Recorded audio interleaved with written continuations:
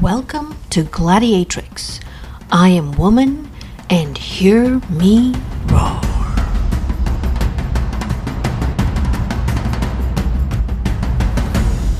I'm your host, Malini Sarma. Every week, I will be speaking with women from all over the world who will be sharing their journeys, their stories about overcoming their fears and achieving great things that they thought they never could. So if you don't want to miss a story, make sure you subscribe. Before we talk about today's show, I would like to say thank you to all my guests who have been featured on the Gladiatrix podcast to date. I have a dream. There are 193 countries in the United Nations, and I have a dream that I can host at least one woman from every country in the world on this podcast. That is 193 countries, 193 stories on 193 shows. So if you know of somebody who should be featured on the show, please drop me a note. I would really appreciate it. In today's episode, we're speaking with Sana Sayed. Sana is a PhD student at the University of Notre Dame studying primatology. Her dissertation is looking at the relationship between humans and monkeys in India. Today, she will talk about how her dissertation will help expand how we see our relationships with nature based on Indian knowledge, and how our current theories are really limiting because of how racist and colonial science is. This is her story. Hi, Sana. Thank you so much for joining the show. I'm really, really looking forward to talking to you today. Thanks for having me. I'm really looking forward to it as well. Awesome. So let's jump right into it. Your parents came to the U.S. from India, Yes. and you pretty much born, brought up here. So what was it like growing up? You know, what did you, based on how your parents, as immigrant parents, and I know how that is, what was their influence on what you wanted to eat to grow when you grew up? So both of my parents were born and raised in India and Gujarat, and they came in the late 70s and early 80s. And so I'm the youngest of four. I have three older sisters. And so that also influenced my growing up. So my parents were like very typical immigrant Indian parents. They didn't really allow us to do much of anything. I mean, like if it was school related, like anything went, right? I was like very actively involved in different like clubs, organizations, and that kind of thing throughout school, just because it was kind of the only thing that we were allowed to do. But because I had my older sisters, we, hung out a lot together. And so I guess I never necessarily felt like lonely, which was really nice given how strict my parents were. Right. Like I feel like when I do talk to my American friends or I don't know, people who didn't have as strict of parents, a lot of what like shaped their upbringing were like their different experiences kind of like out and about. Whereas like I didn't really have that. I hung out with my family all the time, which is just like expected for Indian kids, right? Especially Indian girls. Right. And so we weren't really allowed to do much of anything, but one thing that my parents really kind of drilled into me and all of my sisters was not just the pursuit of knowledge, but kind of like pursuing your dreams, whatever they may be. And so none of my sisters, like none of us have really followed the more typical like doctor engineer path just because of that. So my mom, she really wanted to be a doctor, to grow up and be a doctor, but like that was never in the cards for her just because she was a woman and was expected to just get married and have kids and that be her life. And so she really kind of was like, no, like I want you all to pursue what you want to pursue, right? Mm-hmm. Like that's why your dad and I are here. And so we were all kind of encouraged to do that. And so we all spent a lot of time like reading and really figuring out what our interests were when we were younger. But a lot of the reason, so I am a primatologist and I study ecology, and a lot of the reason that I'm really into like animal behavior and ecosystems and all of that is because growing up, since we weren't allowed to do anything, I spent a lot of time outside and just like hanging out and playing in the woods in my backyard, and that really shaped a lot of like what interested me, because it's like kind of the only thing I was allowed to do when I was younger. And growing up in a place like rural Kentucky, you get exposed to a lot of different types of animals and plants, and you get to see a lot of things that you know, if you grow up in a city or maybe in the suburbs, you don't get to see as much. So I was always really fascinated by the different animals that would be in my backyard. We'd get deer and we'd get turtles and like bunnies and just a bunch of different types of animals that were like pretty close to us. And so we'd like run around catching different animals when we were younger. And I really loved that. And I think that that is probably like the most influential thing that I would do when I was a kid. And I just like loved it so much. And so that is kind of why I decided what I wanted to do. So, I mean, was that something, because you being a primatologist is not, you know, we've seen like Jane Goodall, and we've seen, you know, on National Geographic. And so a lot of us get influenced by watching all these movies and, you know, exciting, adventurous stuff. And so is that how you decided that that's what you were going to do, you know, or was it something that just kind of morphed as you started, you know, as you grew up and started learning more about science? And yeah, I think so. So specifically with primatology, I think actually came about because of the stories my parents would tell. Okay. Because obviously, like, I didn't see monkeys when I was growing up, right? Like that's not an animal you see in Kentucky. But my parents would just tell us like such fascinating stories when we were younger about like their experiences with monkeys, but also like a lot of the like Gujarati folk tales and you know, like nursery stories and stuff that they would tell us when we were younger featured monkeys. And so I was always really into them, and I like was really fascinated about the different like interactions that they personally would have with monkeys when they were growing up, or just the different stories that they would tell. And then that was definitely reinforced then by like what I would watch on TV. I watched a bunch of different nature documentaries when I was growing up. And I loved learning about like the different female primatologists for sure. And so I think like it was kind of a combination of a lot of things, like what I would see on TV, but then also just like growing up with really awesome, fascinating tales of like monkeys from, I mean, because they're pretty important in Indian culture more broadly as well, right? And so they're incorporated in all of these really cool stories. And, you know, my parents had awesome stories about monkeys. And then when I finally like went to India, because we didn't go that often when I was younger. I went once when I was like 4, and then again when I was 12. So I don't remember anything when I was 4. I was just, I was too young to really remember anything. But I remember going when I was 12, and just like some of the most vivid memories I have of that trip were just like waking up to the sounds of like monkeys jumping on the roof, and like all of the stories that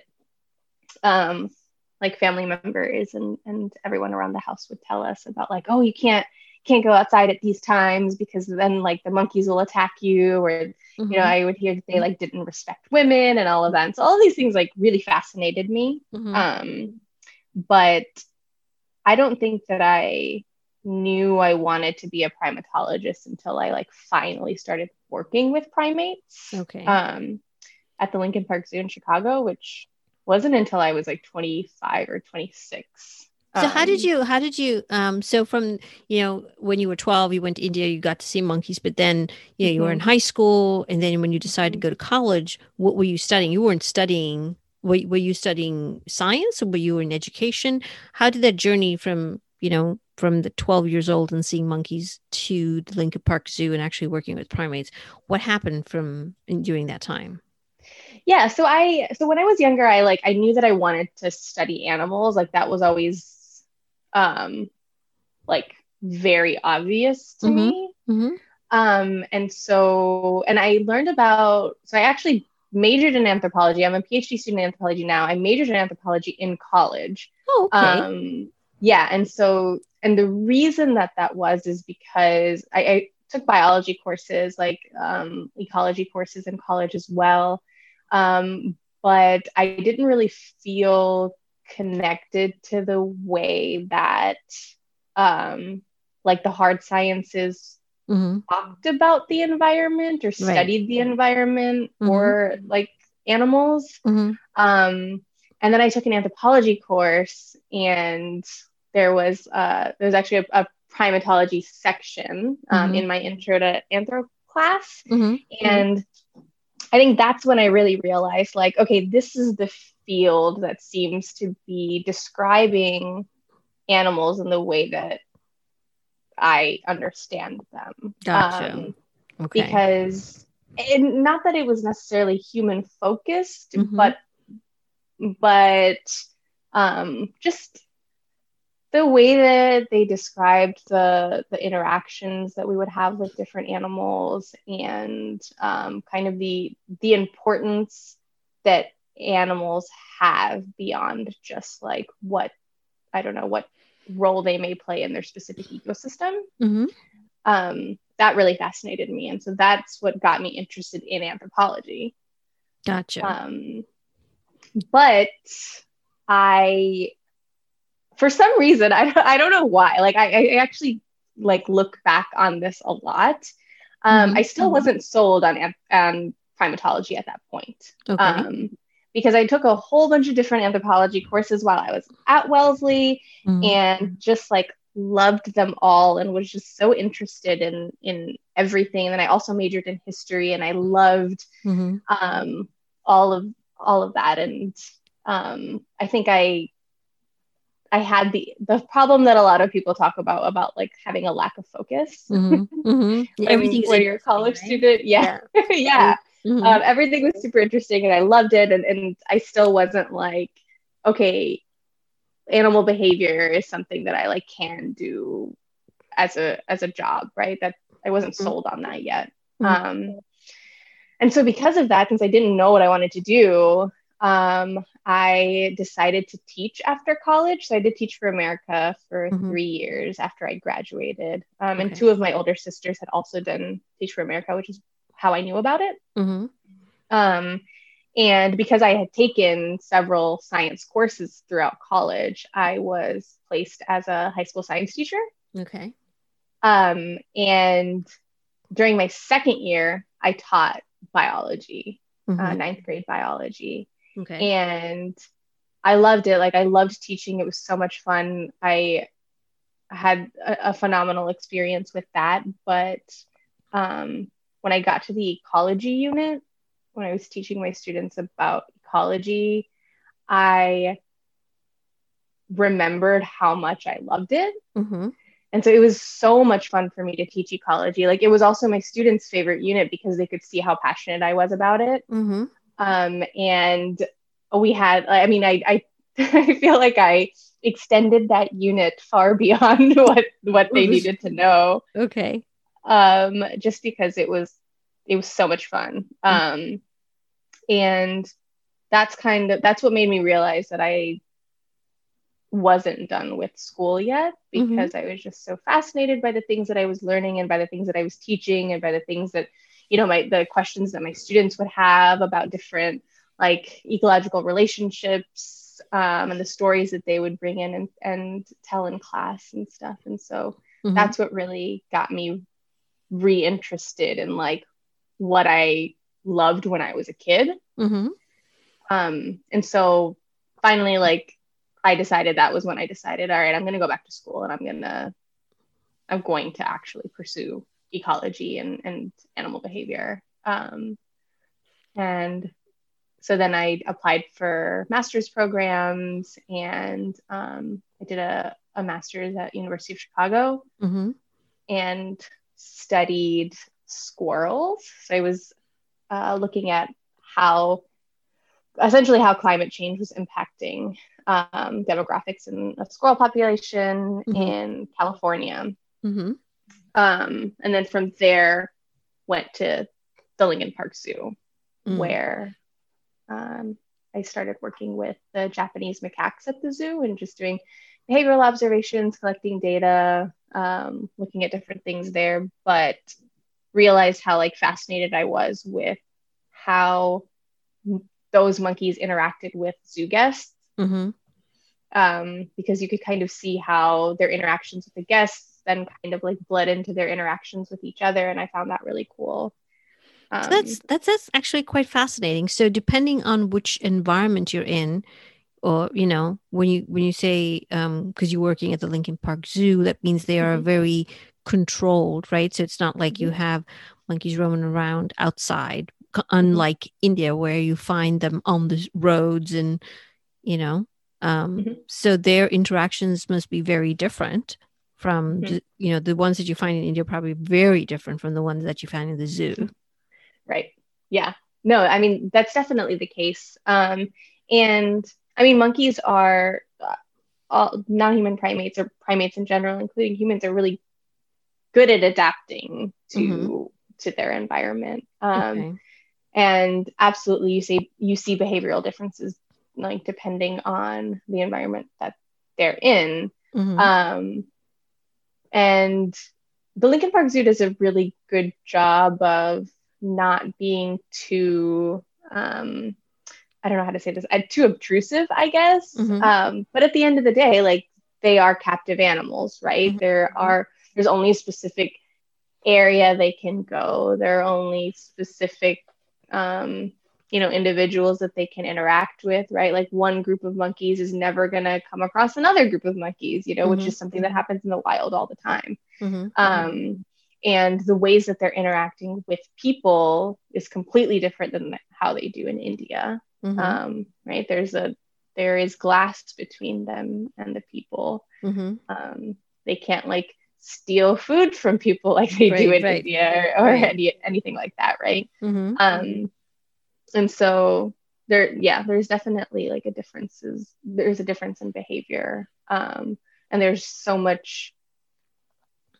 There's less outside for them to get influenced by, right? And in India, their behaviors are absolutely influenced by the people that they interact with constantly, or the human modified environments that they're living in and exposed to and everything. And so that's why actually, because when I would see them interact with people, I was reminded of like the stories that my parents would tell when I was younger, and just like the what I observed when I was in India when I was 12, because I hadn't been back since then. And so that's kind of where I realized like that is what I want to study. Just like having all of these stories in the back of my mind and thinking like, this is such an interesting area of research, and it's something that I'm really interested in myself. And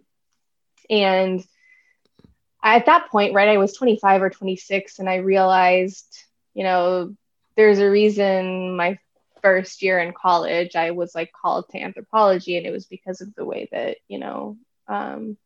animals were studied within that field. And at that point, I had been in the biology ecology realm for enough time that it didn't study animals and the world as I thought made sense. Right. And so that's kind of what led me to being like, all right, I'm going to apply to PhD programs in anthropology, because that's like the theoretical way that I want to approach animal behavior. So have you seen Now, anthropology is, basically a study of cultures, but it could be Mhm. in any environment. It could be linguistic, or Mhm. like archaeology, or like primatology, or biological anthropology. I mean, there's so many different branches, right? So, Mhm.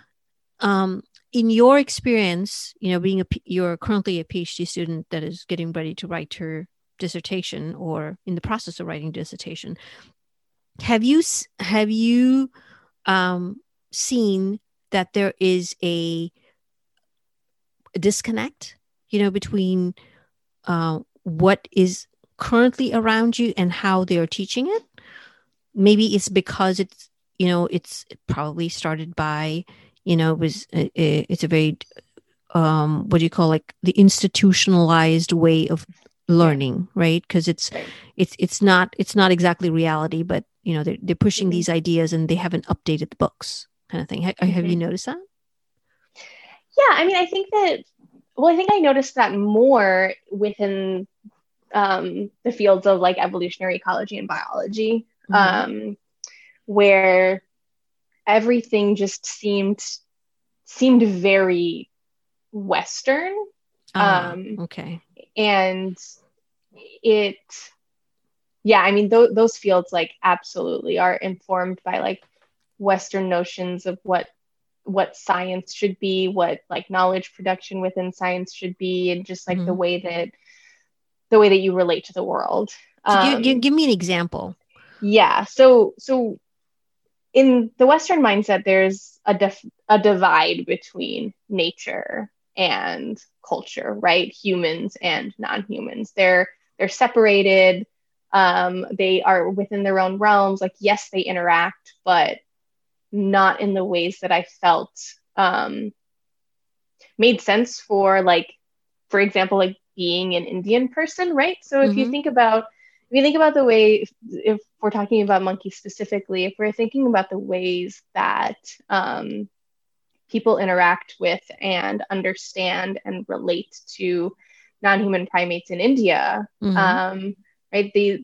Those relationships are informed by centuries and centuries of Mm-hmm. like cohabitation, Mm-hmm. right? Mm-hmm. And centuries of significance, religious significance, where monkeys are associated with worshiping the god Hanuman, right? Mm-hmm. Mm-hmm. And so all of these factors play into a relationship that is not defined by a separation, right? Like Right.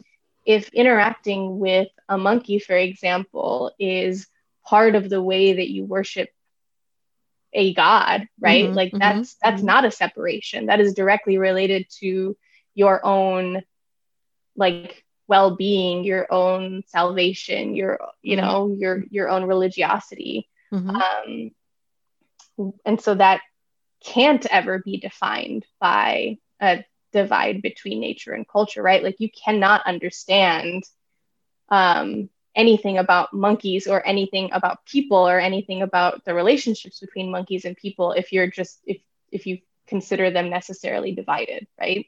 Mm-hmm. Um, and so you have to go beyond that and recognize that that's not how everyone sees the world, right? Like Okay. if you talk to people in Mm-hmm. India Mm-hmm. about their relationships with monkeys or with nature, Mm-hmm. um, it's very easy to see that people there don't see it that way. They don't think that they're divided necessarily from. They just learn to Um, live with it. I don't know if it's more of a culture thing, because mhm, mhm. they're they're not about, building walls and, Mhm. enclosures and, dart guns or whatever to keep them away. Just kind of everybody just kind of lives with it, right? And they just figure it out, kind of, Yeah, yeah. instead of, Um, calling animal control, because then they would never have time for anything else. Uh, yeah, no, exactly. Like it at some point the animals become part of your society, right? mhm, mhm, Your social world, right. your religious world, your political world, whatever it may be. Mhm, And I think that that is like overwhelmingly the case in a place like India, and not just India, right? This is in a lot of the non-Western world, right. and that's kind of so my research project kind of um, explores that aspect of the relationships between monkeys and humans in India, where there should be this recognition that, monkeys are part of the social world in India. They're part of the political world, religious world, etc. But that people are also part of the social world of monkeys, right? It's not just one way. It's not just right. us that sees the monkeys in a particular way, but they also see us in a certain way as well, right? Because we're cohabitating. It's not just that, people are adjusting by maybe incorporating them into like folklore or religion or whatever else. But, the monkeys are also used to having us around, and they're used to us feeding them and, protecting them and being there for them and, whatever else. And so, so one of the reasons that I love anthropology as much as I do is because it allows me to do my research in a way that is more true to the Indian experience and the Indian like understanding of the world. And so that's really great, but that doesn't mean that I haven't come into obstacles within anthropology. I think that my department is really great at Notre Dame, and I have wonderful advisors that are like well aware of the situation. But across the board in anthropology, I definitely have received like pushback from white anthropologists because it doesn't meet their what you're saying, their world of how humans versus non-humans. Yeah. I mean, there's definitely that aspect where they may not agree that the relationships are the way that I'm describing them to be. Or, they kind of see it more as like, okay, so you're describing a relationship, but that doesn't mean that it's like the way that it should be. If that makes sense, right? So it's like very otherizing in the sense that like, okay, yeah, like you can use these theoretical frameworks, or you can, use whatever to describe the relationship that you're seeing, because that's like how the people are seeing it, but that's that, right? It's not real, or maybe it's not as it should be, where the situation is just kind of like meant to be observed and described, and that's it, right? It doesn't have any like maybe deeper meaning, or there may not be an understanding of like, hey, maybe that's how things should be, maybe that's how things are here too, and you're just like not acknowledging it, right? So let me ask you a question. And when you're talking about monkeys and people, if you had to compare bears, like in the US, especially when they're talking about in the mountain regions where there are bears, and how they're like, oh, don't feed the bears. Would you say that that relationship, with how bears are, with especially in places where there are numerous bears, and like the Smokies and whatever, is that similar to how it would be and to the monkeys in India? Of course, the numbers are much different, but would you consider that similar in a similar kind of an aspect? Because they're also like free roaming. It's not like, they're caged or anything. They're wild out there in the wild. Or would you consider it more controlled here because of the numbers, and because the number of people are less, and it's easier to do that? What are your thoughts on that? I think that the situation here is drastically more controlled. Okay. And I mean, it's a result of the Western like dualism that I was talking about dividing nature and culture, right? It's a result of hundreds of years of that being the case, since America was colonized. That framework of understanding that people and nature are separate entities has led to this like more controlled situation where, nature, and that includes animals that are living within nature are meant to be controlled by us. Right. And I mean, it's interesting because if you're considering it from the bear's perspective, right? Right. Mm-hmm. They're not interested in adhering to whatever Right. control that, Mm-hmm. we're placing on them. But I mean, in a lot of ways, they're still confined to it. Mm-hmm. But yeah, I think that the US is certainly an interesting place because there are really interesting ways that we do relate to animals in different ways. I mean, when you think about like pets, for example, or Mm-hmm. horses or, domesticated animals, there are these like very strong kin relationships that we have with our pets, right? Mm-hmm. And that like completely like blurs the line, that nature culture divide. Mm-hmm.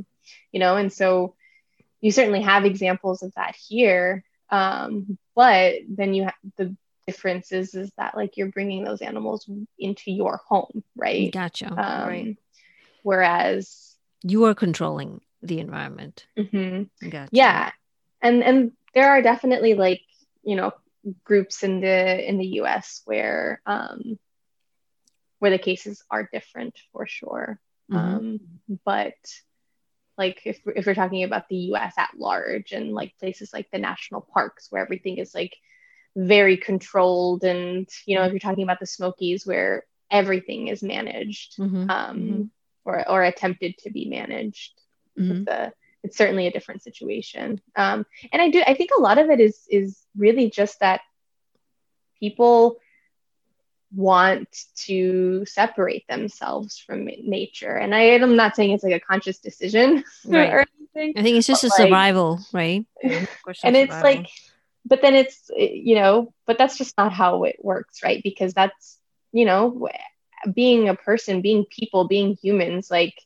our relationships with the natural world are like so important for who we are. That's why there are American like folklore and all of that incorporate different animals, and we put all of our different beliefs on animals. It dictates like how we relate to some. You have like cultural perceptions of some animals as being like dirty or bad or whatever it may be, and it impacts how you treat that animal if you ever see it, right? And then that goes the other way too, where you can have some positive perceptions that impact the way that we treat them too. And that's just part of being human, but I think that in India, I think we're a lot more aware of it, like within Indian culture, that like, yeah, these animals do shape our understandings of the world, and they're part of our lives in very important ways that I think people here don't recognize as much. True. No, and I totally get that. So in your so you were talking about, in anthropology that you get a lot of pushback from a lot of especially in your field. Have you did that come as a surprise, or was there anything else that that kind of took you by surprise because you didn't expect, as you study in the field of anthropology? Was there any stumbling blocks that kind of like, wow, I didn't think that would happen? Yeah, I don't know if they were necessarily surprising to me. Okay. But yeah, one thing within like the field of primatology that I encounter a lot is people that really ignore humans. And not even just in like, okay, we're going to study this primate population and ignore the impacts of people, but I mean like they'll form these like really intense conservation management strategies and just like completely ignore the human element in such a way that it's clear that they prioritize the lives of the primates more than the lives of like local communities. And it certainly doesn't surprise me, but it's very frustrating. right? Where, they try so hard to get these like conservation strategies implemented, but then like, completely ignore what impacts that may have on the local communities. And a lot of that is because there's that, lack of understanding of like how local communities may be relating to the non-human primate populations that are around.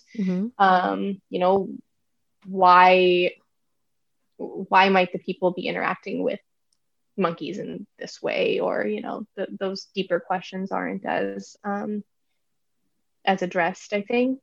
Okay. That's definitely frustrating to me. Okay.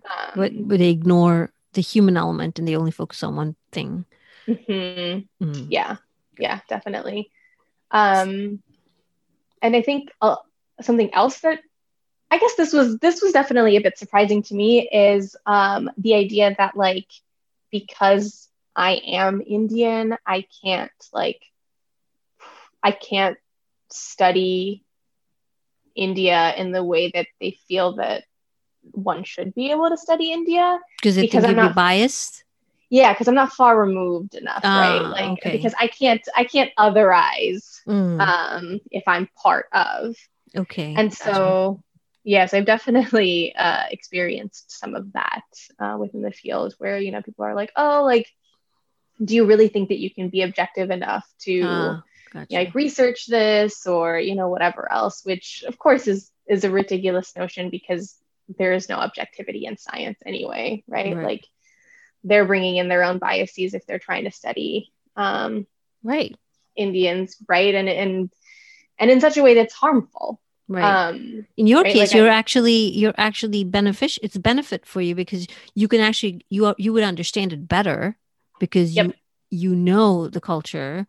So instead of coming in with a bias for somebody who's not from there, right? Exactly. Yeah.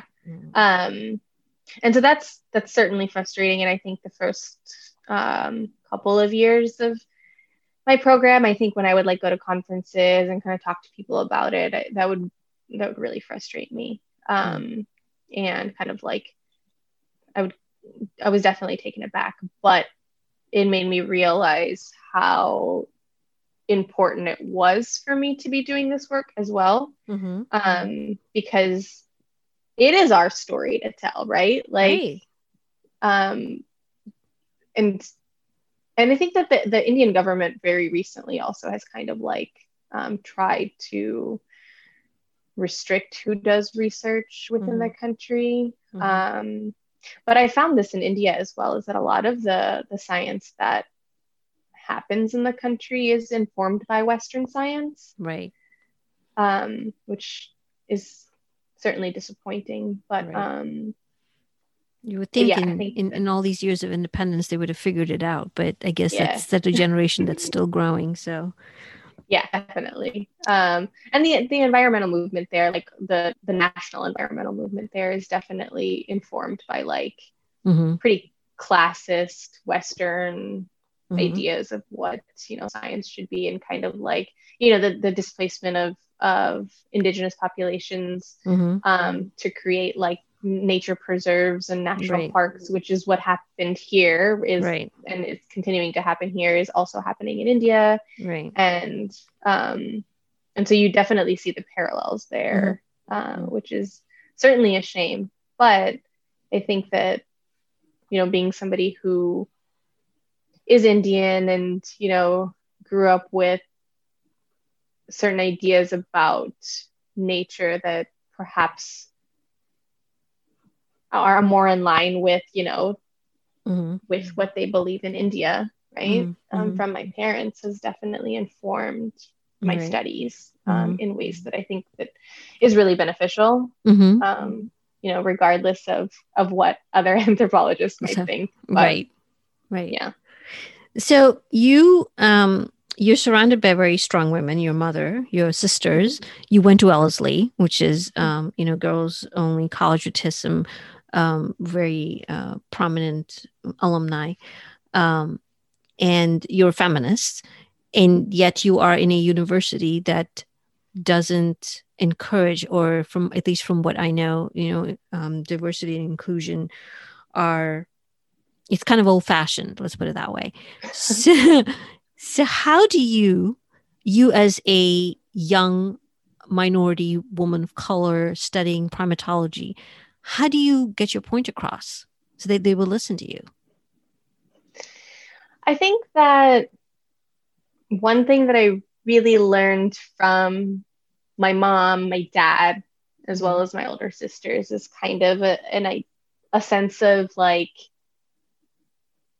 I'm not here for white people or for men to listen to me, right? I am going to do what I need to and what I want to, and if they have a problem with it, that's on them. And so it's a very useful way to navigate the world. Right. I agree. Yeah, because I feel like I don't regularly get bogged down by just like the sense of needing to be heard, I guess. Okay. So when you have to do something, when you have to get something done, you just get it done. So when you get pushback, how do you deal with that? Yeah, I mean, so that's definitely one thing that I do, and then I might get the pushback, but then I'll do it anyway. So I'm like very firm in pretty much all of my if I'm trying to, I don't know, talk to, I don't know, but I feel like my advisors are a different situation because they're, I don't really get pushback from them very often. I think, or they have learned. I would put it that way. that might be true. I think it's a question of teaching them how to react, right? I mean, because yes, I think it's human nature. If you allow them to think that they are in control, then they will take control. But when you say no, this is how it's going to get done. Yeah, they will learn. It's once again, it's a relationship that you have to create and nurture, and you have to come to an understanding. There are certain things that you will not do, and then there are certain things that maybe you will do.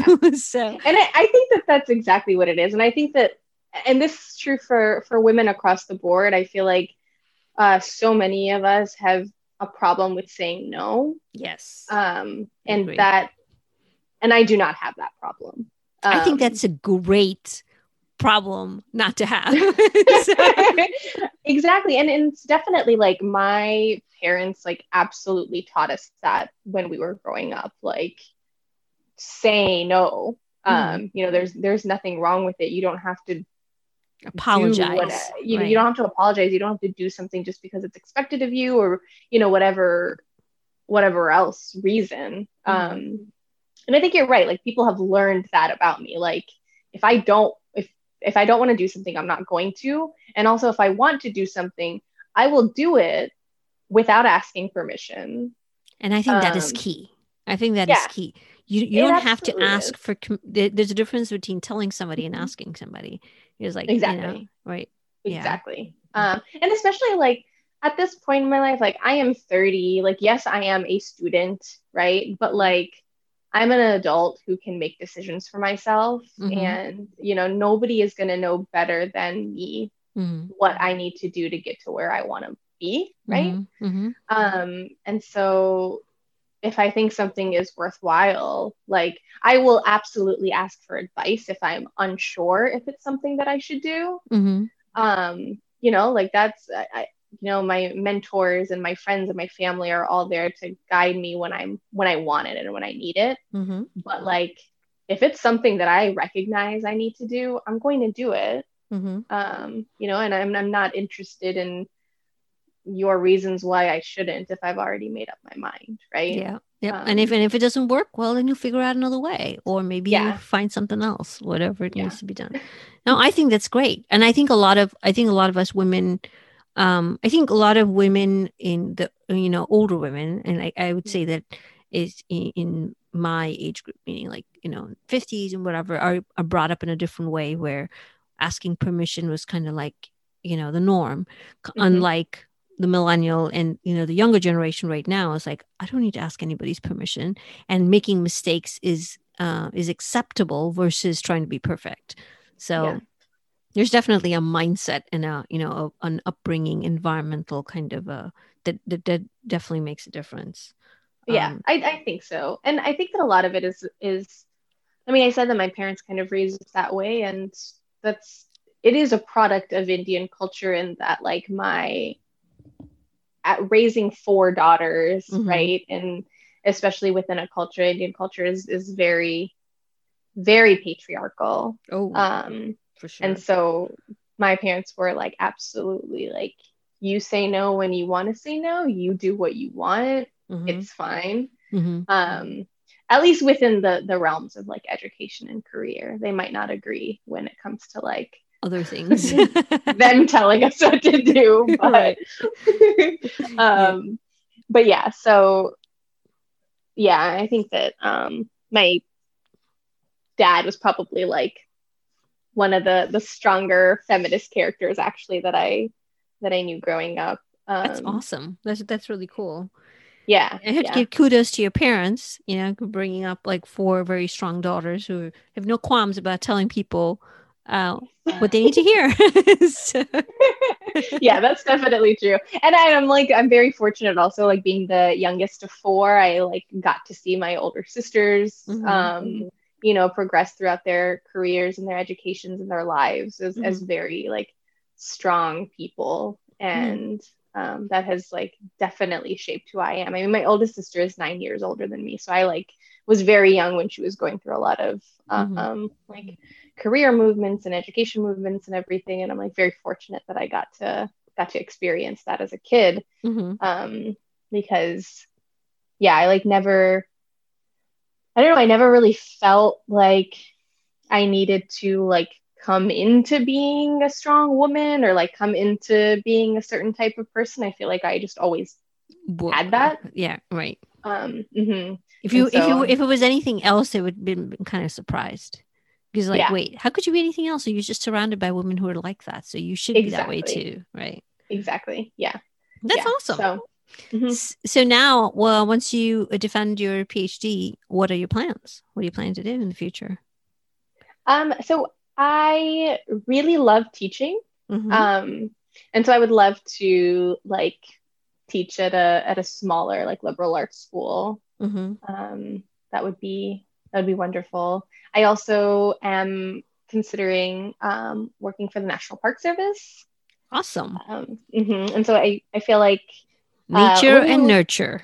yes we were I mean we were talking about the whole management situation that I Mm-hmm. feel like is occurring in the parks. And I think that um, the Park Service now is doing better with like working with local communities about like managing wildlife, Mm-hmm. and I think that I could bring in an important perspective to that. That's Um, awesome. That is yeah, really cool. so that would be great. But I really love teaching, and I like can't wait to teach again in the future. And so I hope to definitely do that more. Awesome. So now you are a primatologist, you're a Mhm. minority. So as a woman minority primatologist, what would you want to tell other women of color who want to go into this field? What advice would you give them? Yeah. So primatology at large is a female dominated field. No Um, kidding. I had no but idea. it's a white female dominated field. Ah, okay. Yeah, and so yeah, like definitely struggles with a lot of the same issues because of the dominant whiteness for sure. Mm-hmm. Um, and I think that the thing that I would tell other women of color who are interested in pursuing primatology is to like trust your instincts. Mm-hmm. Because this is something that I think that I would have pursued animal behavior and pursued ecology in college if I had really recognized like the way that I like grew up to understand nature and relationships with nature are valid. Mm-hmm. You know, they were so at odds with this like Western idea of like how science is taught and how we relate to the world. And so I always struggled with that when I was when I started getting higher up into the sciences and like took a few classes in college. Mm-hmm. And I think that a lot of us would really benefit from the recognition that Western science is not the only type of science that should be valued. Mm-hmm. And if I had known that when I was younger, I think that. But how would you have known that? There's nobody else that's telling them that. I mean, say now somebody's listening to you, like, oh, okay, that's really cool. But if they went into a university and asked that question, everybody's like, what are you talking about? So how? Yeah, absolutely. No, right?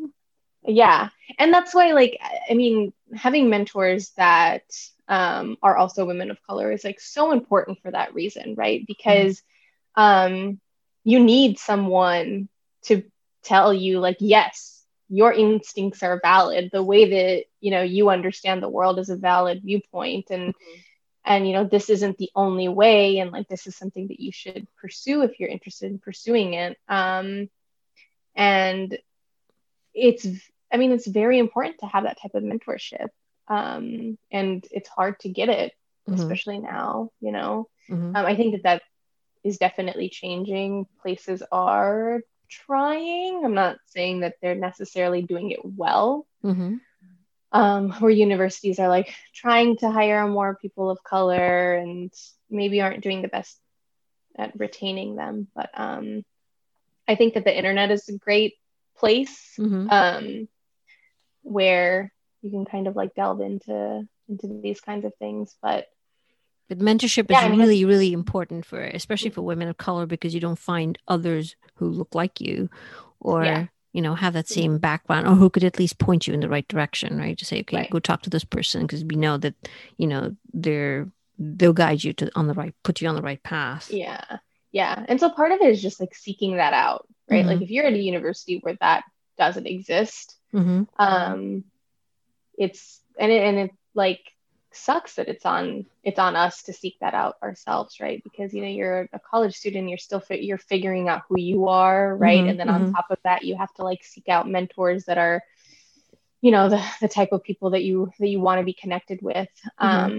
But it's so important to have that in your life to guide you, because I mean, so much of our educational system and especially like academic institutions really just like try to squash any like non-Western ideology. And I mean, it's an intentional thing for sure. But when you're 17, 18, 19 and in college, you don't recognize that, right? Like you might, like I felt it, but I didn't recognize that that's what it was, right? Like I knew that there was a reason that I wasn't vibing. Yeah, you didn't know if it was like, oh, okay, but yeah, you're right.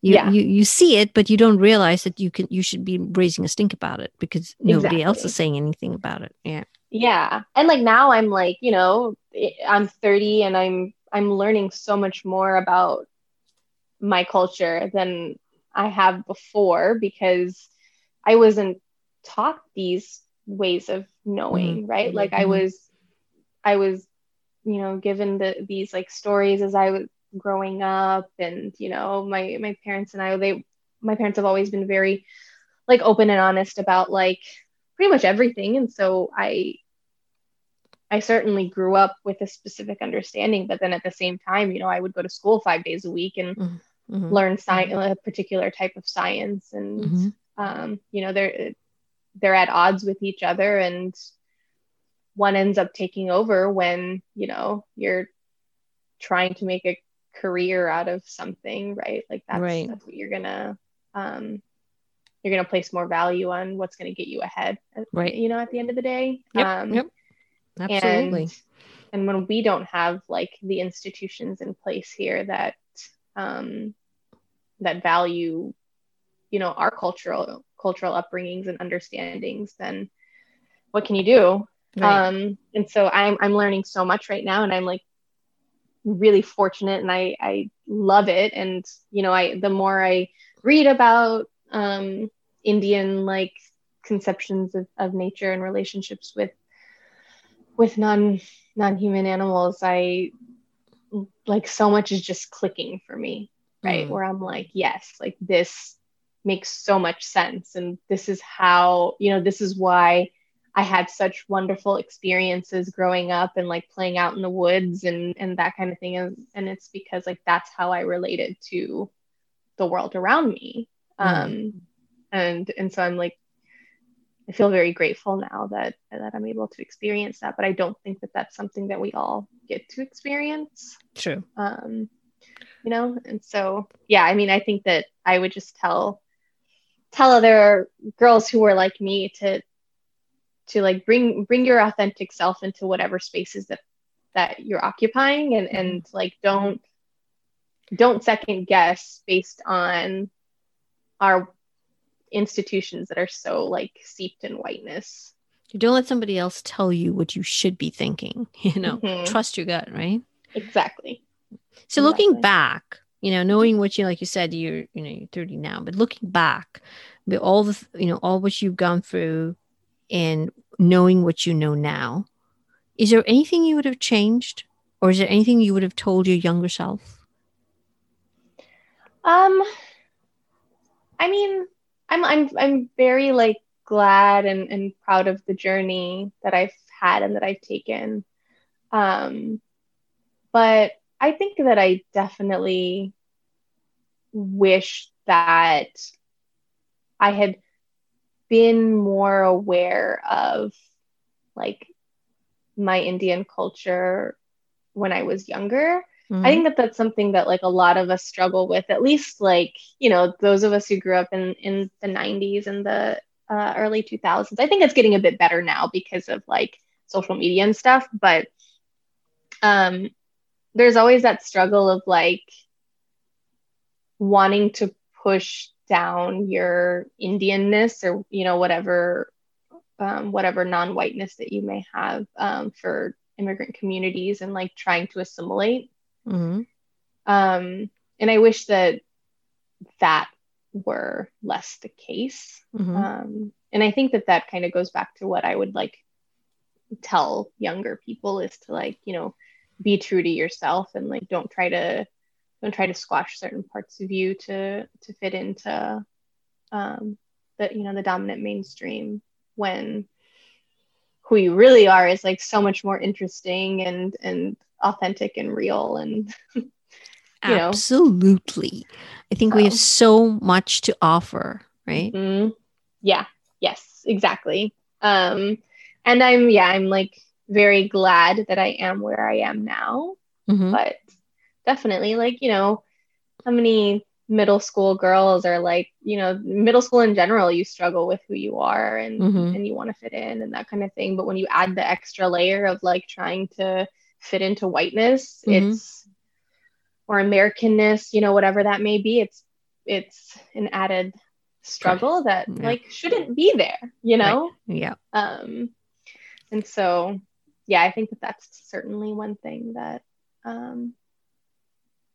I would maybe not have liked, you know, but yeah. Awesome. Well, thank you, Sana. I really appreciate you taking the time. I know you're in the middle of getting ready for your prospectus and you just finished your comp. So thank you so much for taking the time to speak with me. And I'm sure there are lots of young girls, you know, who I hope will be inspired by your story and will stay authentic and will chase their dreams. So thank you for taking the time. Yeah, thank you so much for having me. You're very welcome. Thank you for listening. And don't forget to subscribe. And if you love the show, please leave a review. Just remember, you could be one story away from being inspired.